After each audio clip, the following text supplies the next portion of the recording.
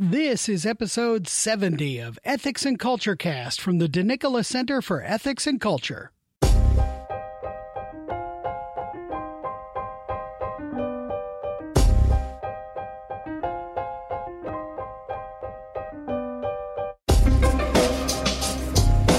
Welcome to episode 70 of Ethics and Culture Cast from Notre Dame's DeNicola Center for Ethics and Culture.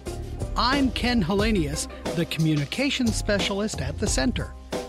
In this episode, we chat with virtue ethicist Paul Blaschko, an assistant teaching professor, the director of the Sheedy Family Program in Economy, Enterprise, and Society, and the co-author of the best-selling book, The Good Life Method. We chat about the value of engaging with those who hold radically different opinions, and how binging the TV show Survivor led him deep into the philosophy of work. Let's sit down together for this joyful conversation.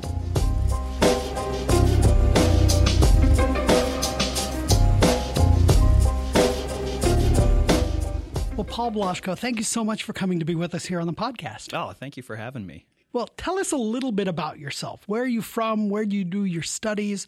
What did you write your dissertation on? Kind of those sorts of things. Yeah, so I'm originally from Mankato, Minnesota. Grew up there. I went to the University of St. Thomas. Actually, first went to the seminary at the University of St. Thomas. Okay. I was there for 3 years and then graduated from St. Thomas. Went to Milwaukee, where I worked on disagreement with Ted Hinchman, was my advisor. So I worked on the philosophy of disagreement. What should you do if you meet somebody that seems equally as smart as you, maybe even smarter, and they disagree? It seems like, if you found two thermometers and they were different, you'd think, yeah, I should probably doubt the accuracy of either of these things.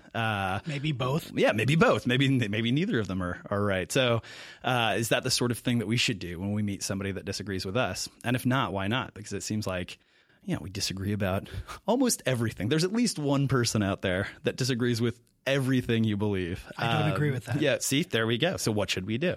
Should read my dissertation or my thesis. So that's what I worked on in Milwaukee. And then also worked in an independent bookstore there called Boswell Books. Shout out to Boswell, phenomenal bookstore. And then came here in 2013, I think. Worked on a dissertation on doxastic responsibility. So how do we blame people for believing things that they shouldn't believe? And how do we praise people for believing things they should, especially given that we don't have a ton of direct control over what we believe? So if I said to you, look, I'll give you $10,000 if you believe that there's 100 people in this room, and for the listeners, there are not 100 people in this room, you couldn't do it, right? Right. We typically only hold people responsible for things that are under their control. So there's a little bit of a puzzle there. So I worked on that while I was here at Notre Dame. I worked with Megan Sullivan to design and launch this course called God and the Good Life. That drew a lot on my interest in virtue ethics. And that's kind of the direction that I've taken more recently, thinking a lot about, how do we live a good life? How do we define what a good life is? And then how do we practically embody these, sometimes grand philosophical thoughts that we've got, right? I've got to make a decision. Do I have kids now, or do I take this job, or do I move? And a lot of that is surprisingly philosophical. And so the class, the book project, it's been an attempt to kind of carve out a space for people to think about philosophy in the context of their everyday life. And I've been thinking about that. I've been thinking about work in the good life. How do you fit work into a good life? Is there better and worse kinds of work? So yeah, I think that brings us up to the present. Yeah. Did you debate in high school? I did. So actually in high school, I did speech and theater. Okay. I did a little debate, but I enjoyed the speech and theater more than the debate. I'd get in the debate, room, and I guess I loved mapping out arguments and going back and forth. But more than anything, I really enjoyed writing sort of original plays or 10-minute sort of one-man shows, and I'd go out and sort of express it, really like deep convictions or beliefs that I had, but in a way that told a story and that people could kind of connect to and relate to. In college, I did improv theater, and it was the same kind of thing. I just felt like there's something about this live performance where you've put a lot of thought into the story or what you're going to say or how you're going to do it. There's also this element of, just you're live, you're there, you're talking to people, you're having a conversation. So I've always been involved in that sort of stuff. A little bit of the debate stuff as well. Sure. Given what you were describing, discussion and agreement and disagreement, and then writing about responding to that truth and falsehood and belief and those sorts of things. So. Oh, absolutely. I think, one of the most interesting things about philosophy is that we've got so many different modes of engagement. So I could stand up, in front of a room and disagree with somebody and then give 10 arguments for my position and 5 arguments about why theirs is wrong. And sometimes that's super helpful. Like that's what we need, right? Especially if there's a topic that we're all thinking about, but we don't all have like 4 years to think really hard and sit down and map everything out. It can be incredibly helpful just to have people stand up and say, well, here's the strongest case for this view. Here's the strongest case for that view. And let's go back and forth and see what we can learn from each other. Another mode, though, and this is the one that really informs the class quite a bit, and even in writing the book, I think we tried to embody this, but another mode is this kind of Socratic dialogue, right? Mm-hmm. So Socrates very famously would just kind of wander around. I don't know if he had like a real job. He was just kind of wandering around. He'd ask people questions. He'd be like, hey, you claim to know a lot about virtue. What is it? And they'd say, well, virtue is having the advantage. It's being the strongest, that's great. And he's like, okay. But if that's right, then, and you kind of go down this line and you start asking questions and learning how to be comfortable with that, especially when you deeply disagree or when one of your beliefs that's sort of a core part of your identity is on the line. That's one of the things that I just love the most about philosophy is that we can create that space where I can say to somebody, you know what? That thing you believe, I think it's morally abhorrent. I think it's totally wrong. I think your life is going to be worse off if you keep believing it. But I want to learn from you. I want to hear the story. Why did you come to that belief? What does it look like in your everyday life? Surely I'm going to take something away from that. And let me share, why I think it's so wrong. Or let me share, the belief that I have that's kind of like that. So I love that about philosophy. I love that. Yeah, we can debate and we can argue. We can it's like yell at each other sometimes. We can also just sit down and kind of have the sort of conversations that you just have over beers where you're like, what does it mean, man? What's it all about? Those late night dorm conversations. Exactly. Yeah. So it's wonderful. Plato, famously kind of presents his arguments this way, right? And they appear to be, a dialogue written down. You don't have stage directions, but at least you have the text kind of thing. And sometimes he's reporting perhaps what Socrates really said. Other times he's just using Socrates as a character, right? Yeah, absolutely. So I always tell my students, when we're about to read some Platonic dialogue, I say, look, this might not be what you're expecting, right?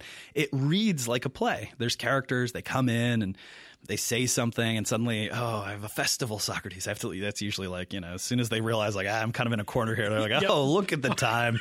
Forgot about this festival. I got to get out of here.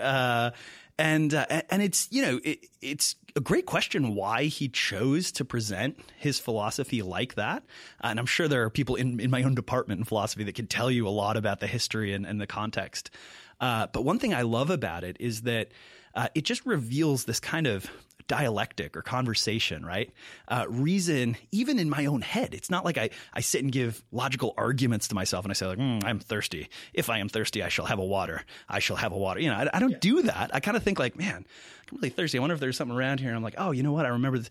There's this kind of flow to it that when you've got two people or more than two people engaging in a topic and having a conversation, just as humans, there's something really relatable and understandable to that, And so some of the most surprising arguments in the Republic, you think gosh, if he laid that out in premises, I would just totally gloss over.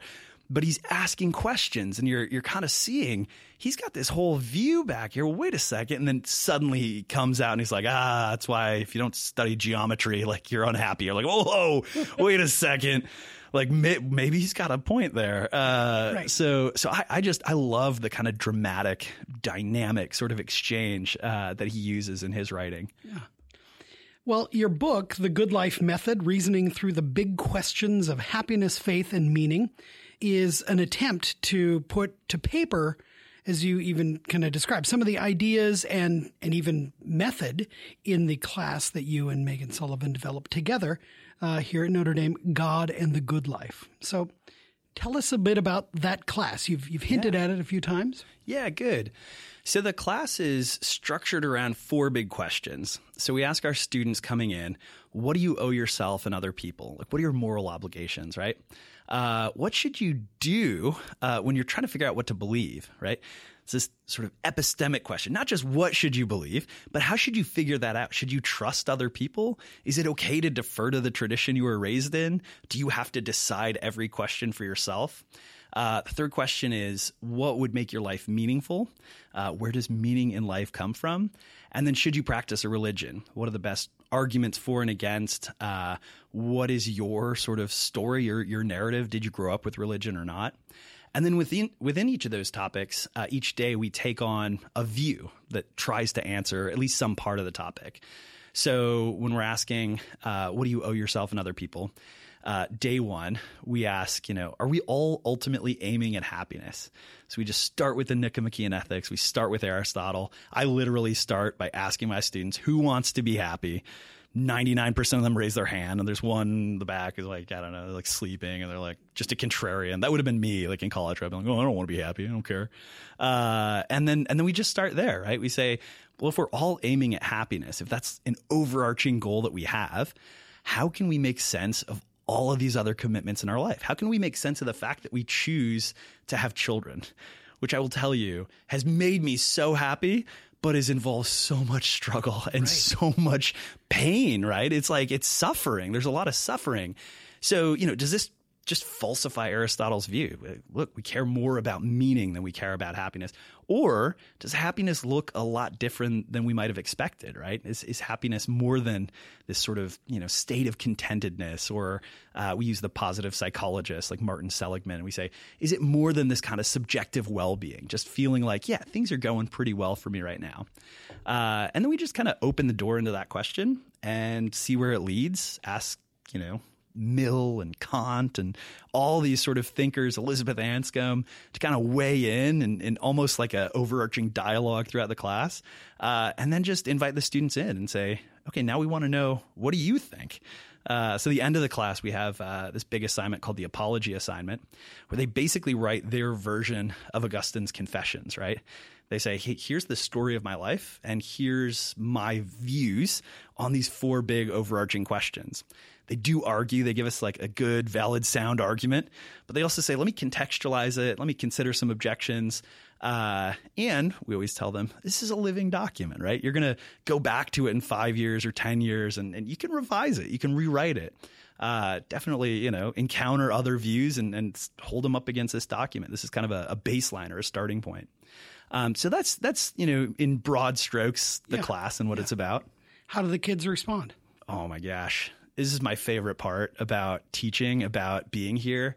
They are incredible. When you set a task like this in front of them, a lot of them come in and they say like week 1 or week 2, they're like, man, I'm an engineer. Like I didn't think I'd, be thinking like this. Like, well, some of them will say like they had this moment, and I had this in my own life, where your mind is just kind of like a portion of it's just unlocked. And you're like, gosh, like I didn't know you could reflect in this kind of a way, think in this kind of a way.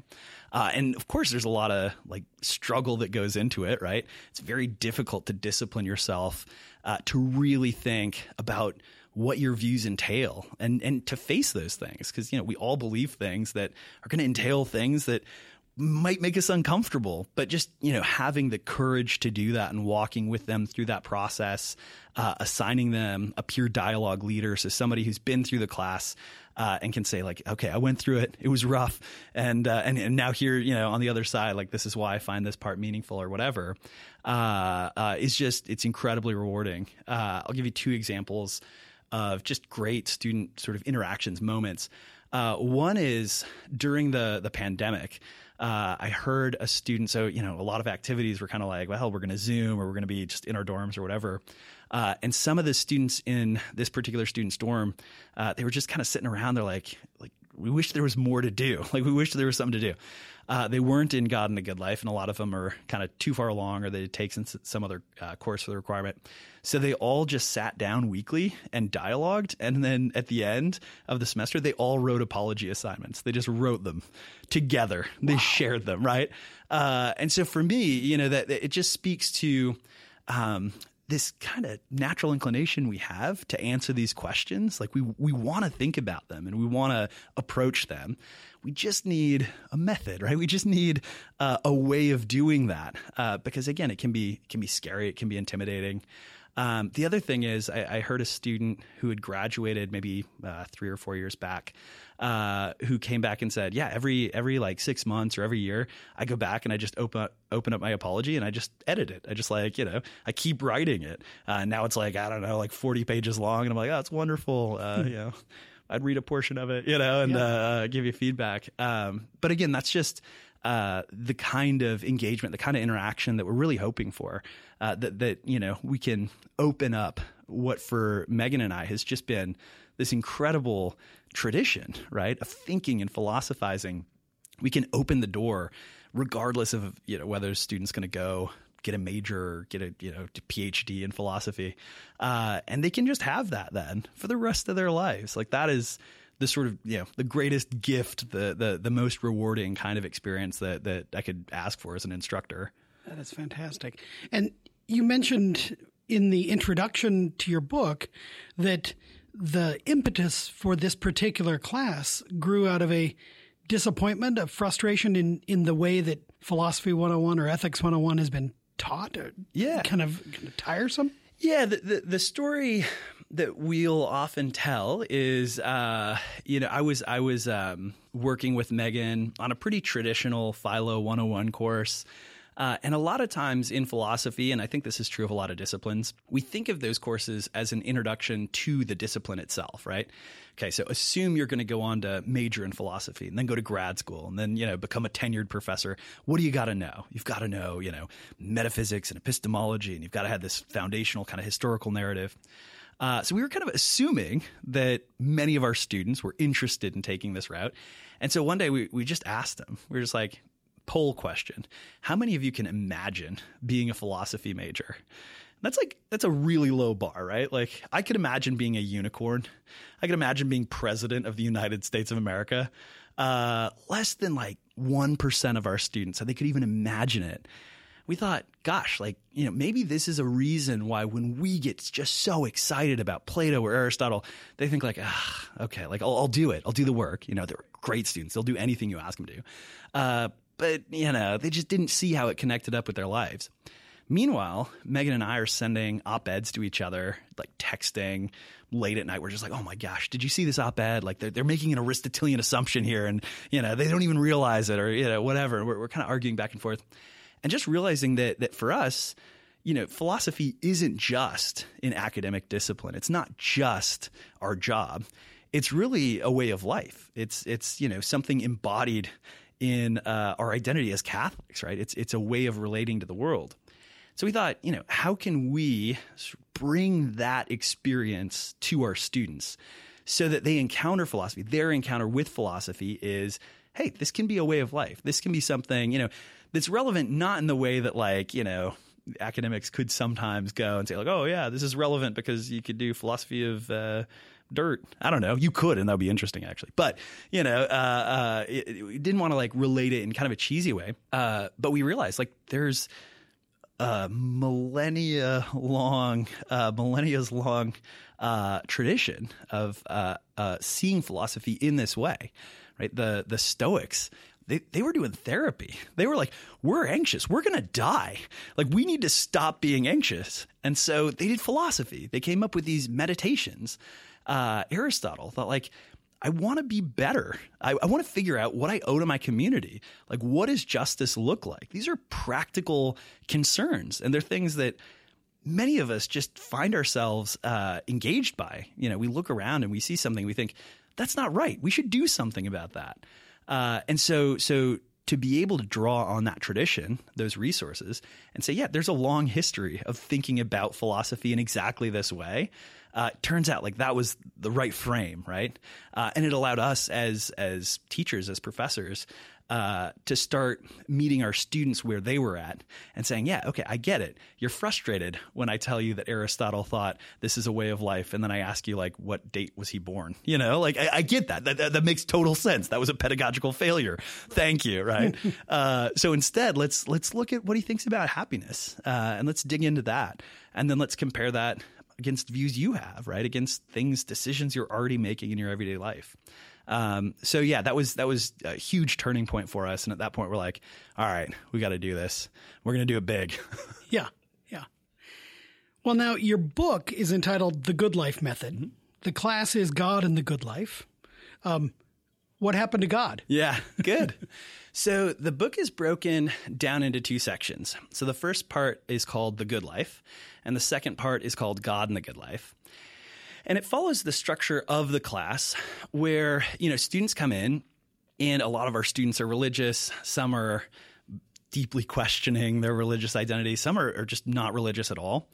And what we like to do is we like to say, look, let's take on this sort of framework, right? We all want to live a good life. We all want to think about what it means to live a good life. And let's start with some simple questions about happiness, questions about generosity. Where should you put your money if you want to be a generous person? Questions about friendship. We all want to have friends. Aristotle says no man would choose to live if he didn't have friends, though he had all other goods. You think about that and you realize, okay, he's right. I wouldn't choose to live if I had everything I wanted and no friends, no human relationships. Like, that's interesting. That's crazy, right? And it's a question that anybody can ask from any sort of background perspective. Then we say, okay, we've thought about some of these things. We've got this practice. We've got this momentum going. Now let's take on the existential questions, right? What does suffering mean? And what does it mean for somebody who believes in God, who may have their identity bound up in this religion that they're a part of? How could a good God let horrible things happen? What is death? What should we think about death? Should we be glad that we're going to die? One of the philosophers that we consider is Bernard Williams. And he says, if you were immortal, if you lived forever, you would get so bored, right? Like, death is a good thing. Is that right? Is that, And so as we kind of progress, we sort of, we use this style that you might use at a dinner party or, one of these late night dorm conversations. I typically don't lead when I just meet somebody. Well, sometimes I do just as a joke, but I'm not like, hey, Ken, nice to meet you. You're going to die. How do you feel about that? You're like, I just met you, we don't have that kind of trust right now. Like, what's going on? But happiness, I'm happy to talk about happiness. And then you kind of get uncomfortable and you say, well, yeah, but if you think happiness is this kind of feeling and this contentedness, what if you had that, but you didn't have this other good thing in your life? Would you still consider yourself happy? You kind of walk through it with them. You got to be vulnerable. Part of the class and part of the book is that we share a lot of our stories. Every semester in my class, I end up crying at least once. I practice it, so it's not like ugly crying. I'm like, but I tell a story about my son and about this sort of traumatic experience we had when he was born. And once you've got that kind of trust, what we found is students are just willing to go into these spaces that you can't necessarily start with, or at least in our class, our experience couldn't necessarily start there, right? So with the book, we wanted people to walk that same path with us. We wanted to gain their trust and say, hey, we're interested in the good life. If you like the good life, pick up this book, take a look at it, let's chat. And then we wanted to get to a point where we could say, okay, by the way, we're devout. I think we say this in the intro, but we're devout Catholics, and we grapple with suffering. We grapple with the problem of evil, with death, and thinking about death, and trying to live contemplative lives. And I think at that point, a lot of people really open up. When we've done like book clubs or when we've done events, you can kind of see this moment where people feel like, oh, finally, like I can talk about this, And what I say isn't just going to be like, well, that's wrong for this reason or whatever, it's going to be heard. We're going to dialogue about it. And in a way where we take each other seriously enough to say, yeah, like I hear that, I respect that, and that's a beautiful story. I also think, we disagree. I think we disagree about this thing. And to get to that point, which requires so much trust and vulnerability, it's incredible. It's like these moments where you're just like, if you're in the class, the auditorium is silent. You're just like, oh, we're there. Like we're right there. Like, let's sit here for a bit. We're in conversation with somebody.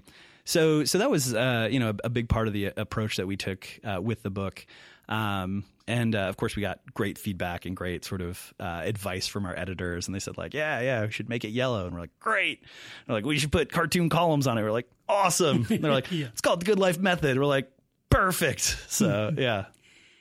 I mean, obviously, it flows out of even what you wrote about in college, right? The idea of disagreement, and yet even having a relationship, building trust. You tell a story in here about your mother sending you conspiracy videos, and you end that story with this wonderful reflection and say, we can disagree, but because we have an existing relationship that is already built, it's okay to do so.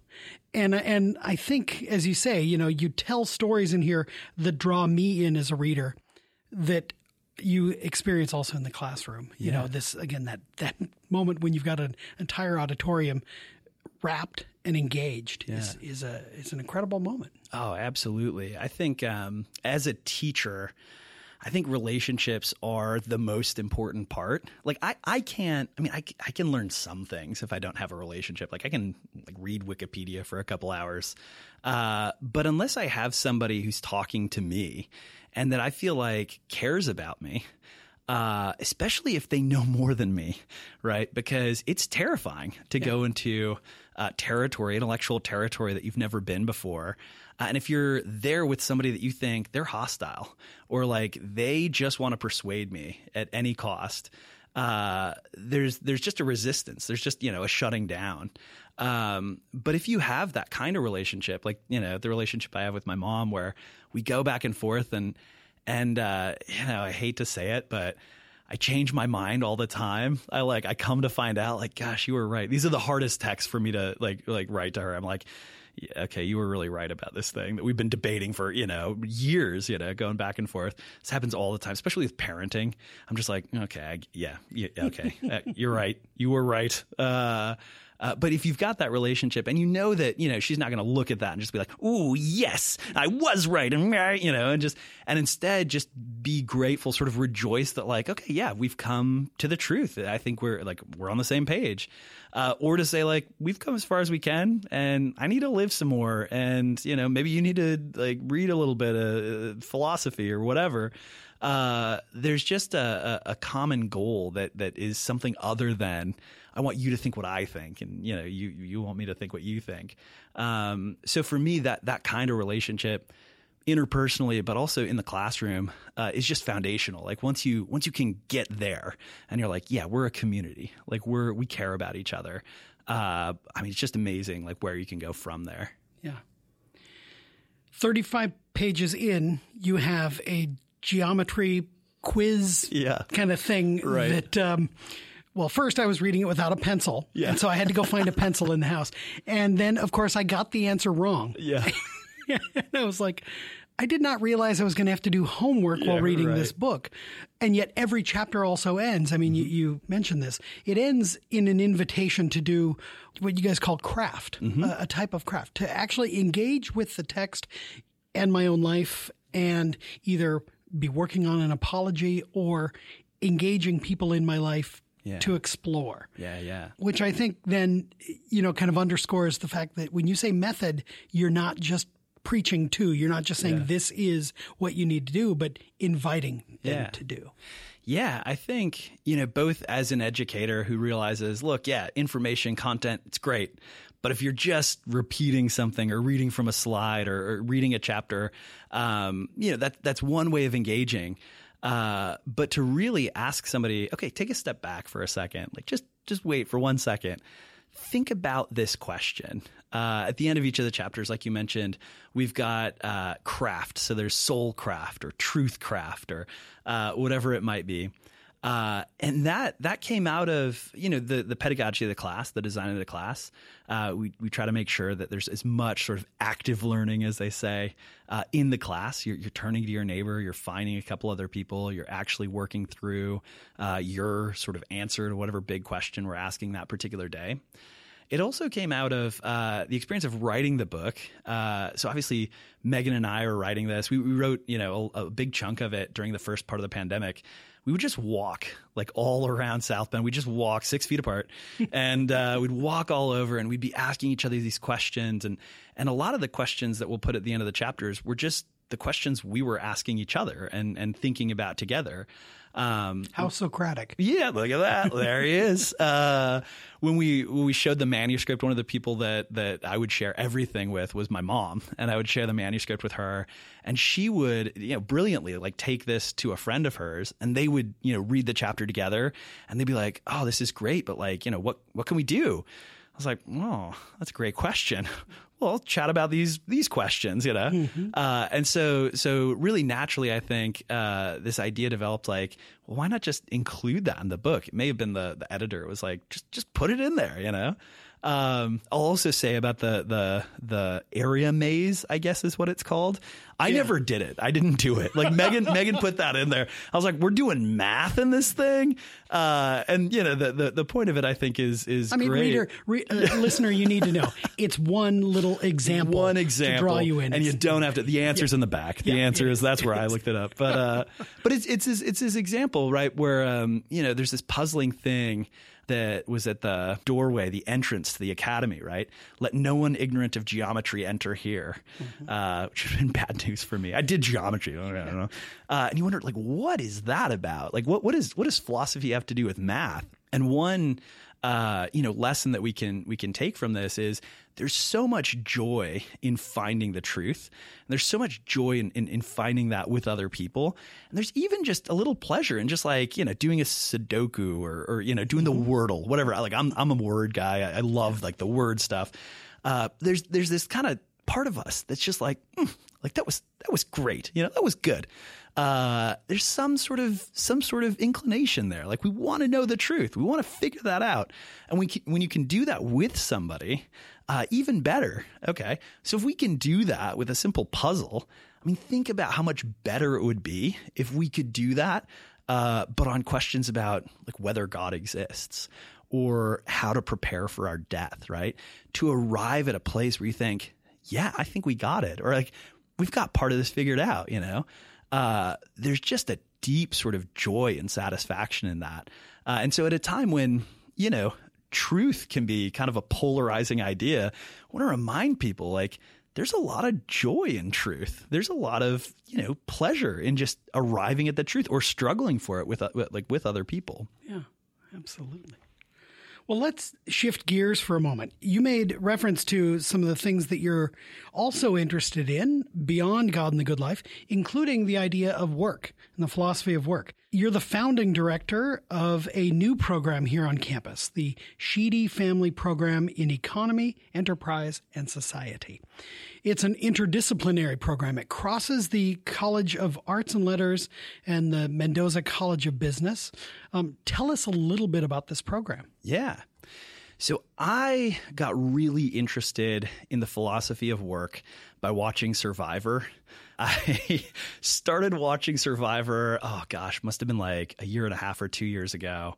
And I started to realize that the working world, just being in a position where you're collaborating with people, you're in groups, you're trying to accomplish goals, and not everybody has the same goals, right? If you're working for one company, some other company wants you to fail. If you're working within an organization, there are going to be people who want the same thing you do. And so there's this kind of competitive environment, and it can be really hard to figure out what the right thing to do is in that context. Business ethics, I guess, is the way that we might think about this.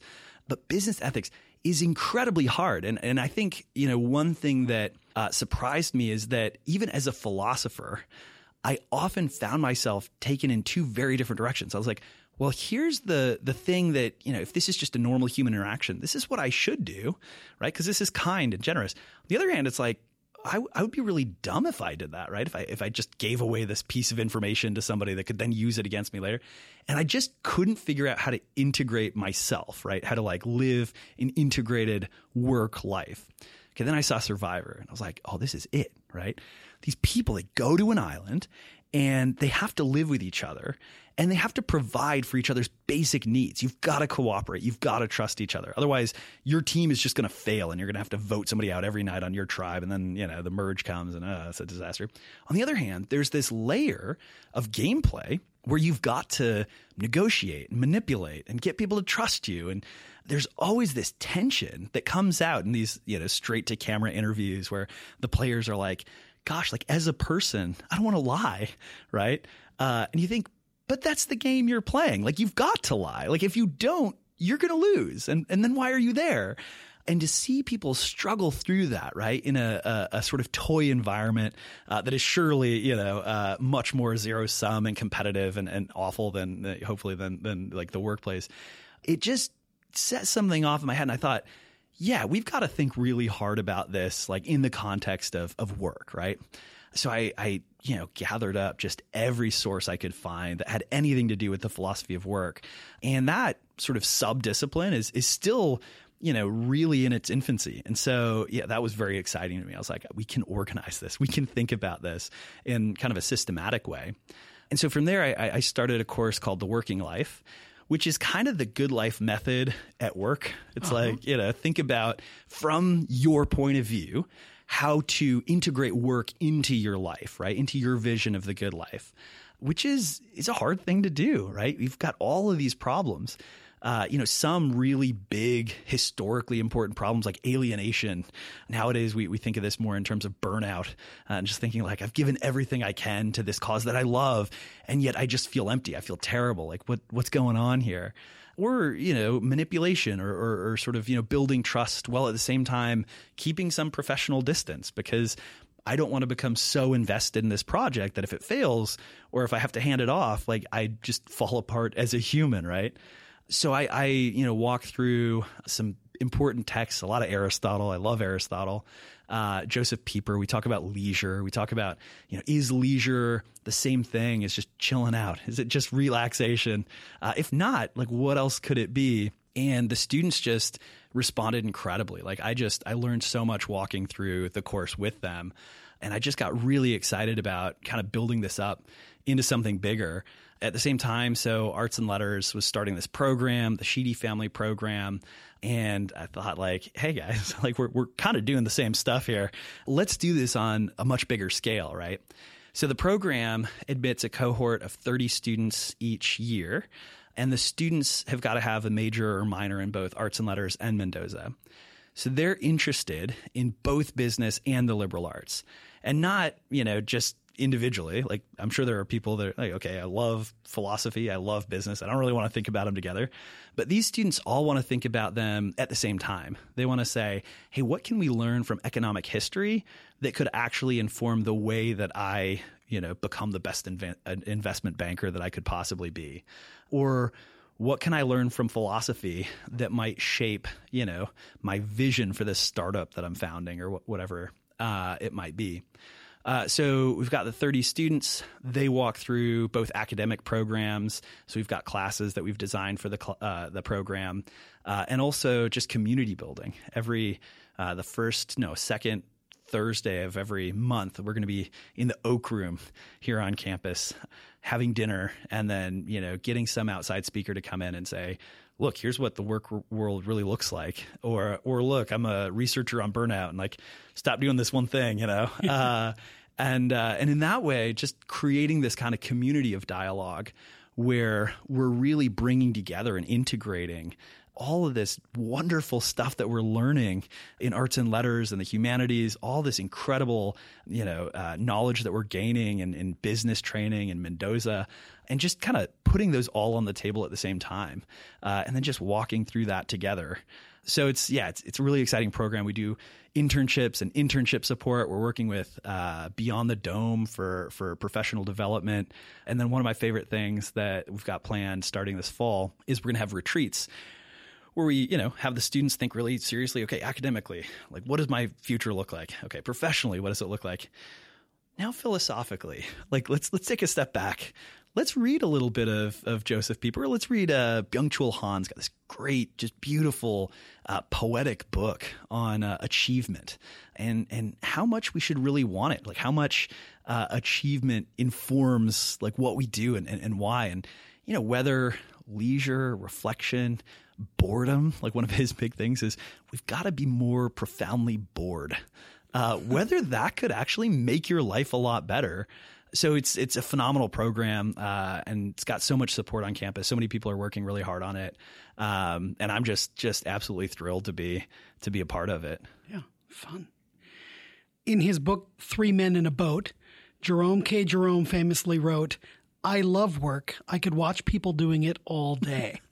Now, it may strike one as particularly ironic that there's an entire academic course of study on work and the value of work. Obviously, this is intellectual work that we're talking about that has its place. Mm-hmm. What are your hopes that students are going to take away from this study? Yeah. So at the end of the day, I'll tell you two sort of levels, right? So my learning goal for the students is that they can articulate their philosophy of work, right? What do they actually think work is? What role do they think it should play in their lives, but in a well-lived life in general? And so I have them write this down at the end of the semester, along with a plan, right? So it's sort of like the rule of St. Benedict, except like the rule of Ken, right? Like not a saint, yeah, yet. I appreciate that. What would it be to embody this philosophy of work in what I do? And it's fascinating. I get students writing papers about the virtues of accountancy. Like a good accountant has got to have these virtues, right? And in my life, it's going to look like this or like that. So by the end of the class, they're at a point where they can really engage with these ideas in a really serious way.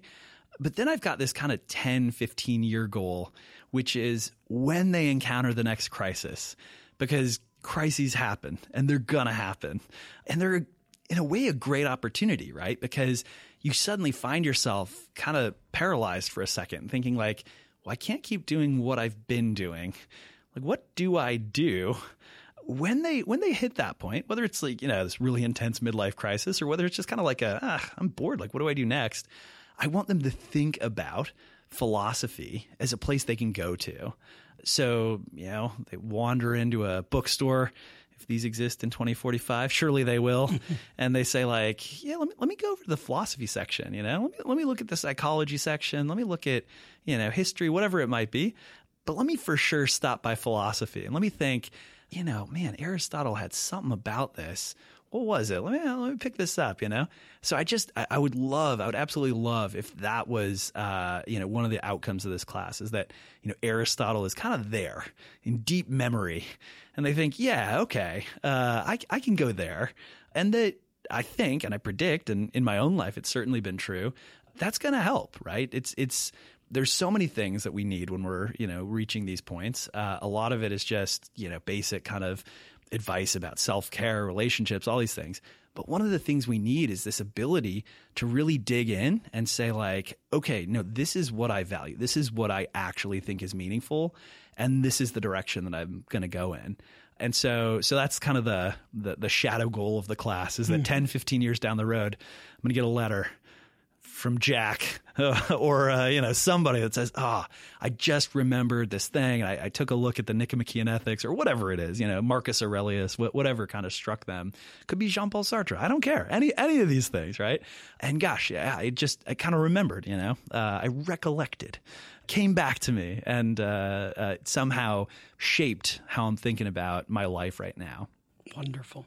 Well, Paul Blaschko, thank you so much for talking to us about the method, the madness behind it, and best of luck in this program. It sounds very exciting. Oh, thank you so much. This is so fun.